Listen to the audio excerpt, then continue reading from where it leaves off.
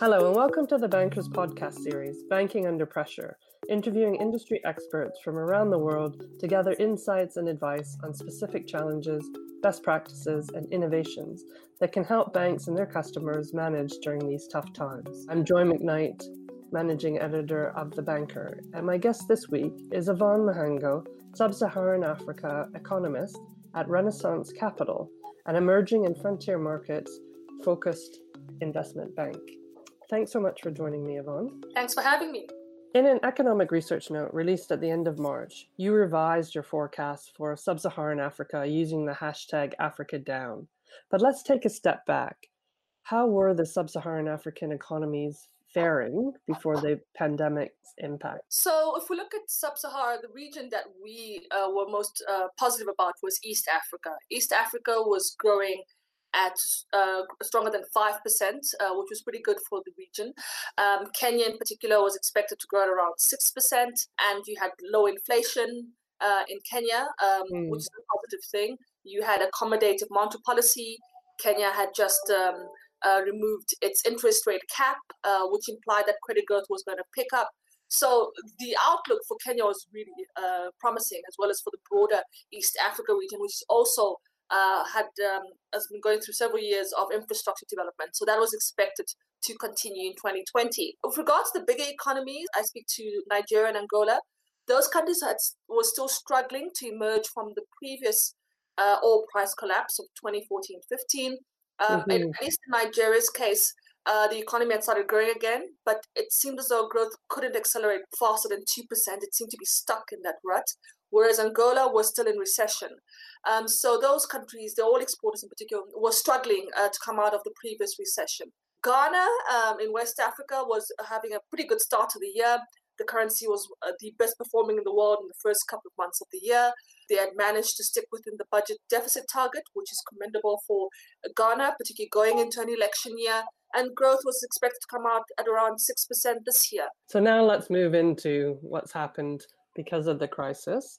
Can you tell me how has the COVID-19 crisis really started to affect the economies now? It's two ways that it's going to be impacted. But first, it's the demand shock. So the fact that we've seen the global economy impose travel restrictions of various sorts. And added to that, Sub-Sahara itself, as a preventative measure, has imposed travel bans, refusing travelers from high-risk countries, and also more recently controlling or restricting travel within their particular countries. Now, what that has implied is that you've seen a sharp drop in demand within these economies. And I'll pick Kenya as an example.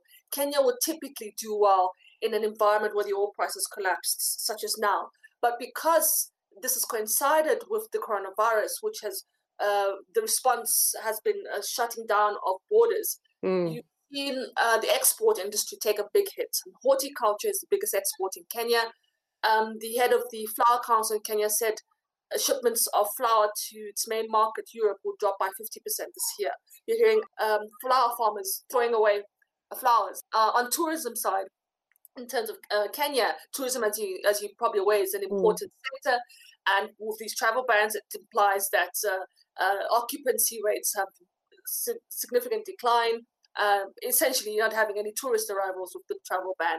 So the coronavirus has had a material impact, particularly on countries that are heavily exposed to the tourism sector, as well as generally for countries that are exporting commodities to the rest of the world. But also there's been this double hit, hasn't there, for the oil-producing countries. How has the oil price shock really added to this downward trend? For countries like Nigeria and Angola, this has been, unfortunately, the timing, and it's also devastating for them because, as you've rightly mentioned, oil is the biggest source of export revenue. It's the biggest source of government revenue, and it's an important sector in the economy in terms of driving economic activity. So the collapse in the oil price has meant a significant fall in foreign exchange revenues for both countries as well as government revenue. And at the same time, you have this demand shock. So you've got the economy shutting down. Yesterday, Nigeria announced they're extending its lockdown at least main cities there for another 2 weeks. So you've got a sharp slowdown in demand. And at the same time, the market for their output or their main export, which is oil, is also in recession. As you're probably aware, the global demand for crude has dropped by 1/3. And you're hearing stories in Nigeria of cargo of crude that's stuck in Nigeria and they're unable to sell it because demand has fallen. So yes, Nigeria has been hit very severely, both by the fall in the price of its main export commodity, but also by the fall in global demand for it as well. Which countries do you think in the region can really afford a stimulus program like that's been talked about in other regions of the world? Let's put it this way, the governments in our region have very limited capacity to provide some sort of stimulus program.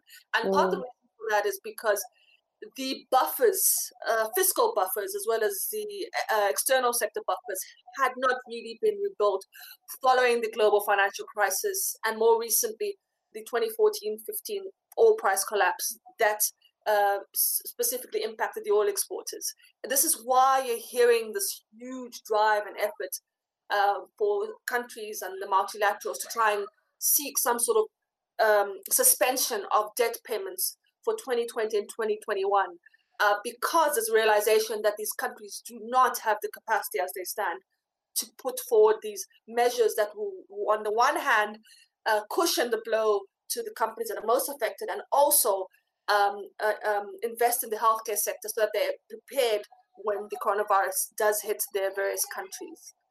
So we're in that position whereby countries have approached the IMF. The IMF is in the process of dispersing funding to various countries. One of the most recent was Ghana. I think just received $1 billion yesterday from the IMF. But over and above that, we're hoping that they can also get some sort of forbearance from their creditors so that they can do as much as they can to cushion the blow on their economies. Okay, so which economy in Sub-Saharan Africa do you think is most vulnerable in the current situation? The commodity exporters, and by that, I start off by putting out the oil exporters. So Angola, for instance. I mentioned Nigeria, but over and above that, the other commodity exporter I'm concerned about is Zambia. And Zambia, you're probably aware, has already started speaking to creditors about restructuring its debt. So Zambia is a major copper exporter. It accounts for around 2/3 of its export revenue. And they already were in a position where their debt was at high risk of debt distress even prior to this crisis. So this has really just pushed them over the cliff.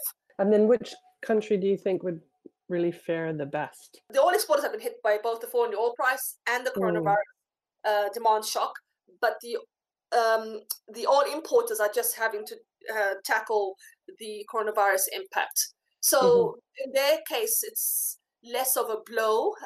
So East Africa, once again, is in a relatively better position. I'd say the other East Africa countries are less hit than Kenya, because Kenya, I think the biggest exposure there is because of its tourism sector. But other than that, East Africa should benefit from lower inflation. The disinflation effect of a lower oil price does help. And also from smaller current account deficits, because fuel, which is the biggest import, does fall in terms of its composition of imports. So that does help.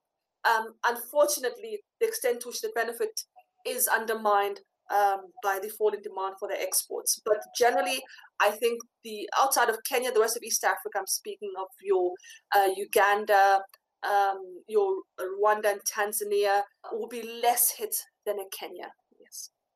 Okay, great. Well, thank you so much for your insights, Yvonne, and thanks to our audience for listening. This podcast was recorded on Tuesday, the 14th of April. Keep up to date by subscribing to our weekly podcasts on iTunes, Spotify, and Acast, and follow our discussions at thebanker.com/podcast. Thank you very much.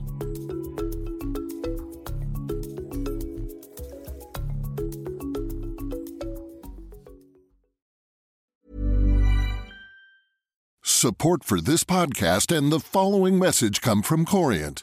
Corient provides wealth management services centered around you. As one of the largest integrated fee-only registered investment advisors in the U.S., Corient has experienced teams who can craft custom solutions designed to help you reach your financial goals, no matter how complex. Real wealth requires real solutions. Connect with a wealth advisor today at Corient.com. That's Corient.com. Did you know the Capital Ideas podcast now has a new monthly edition hosted by Capital Group CEO Mike Gitlin? Through the words and experiences of investment professionals, you'll discover who was their best mentor, what's a mistake they made that changed their approach, and how do they find their next great idea. Subscribe wherever you get your podcasts. Published by American Funds Distributors, Inc.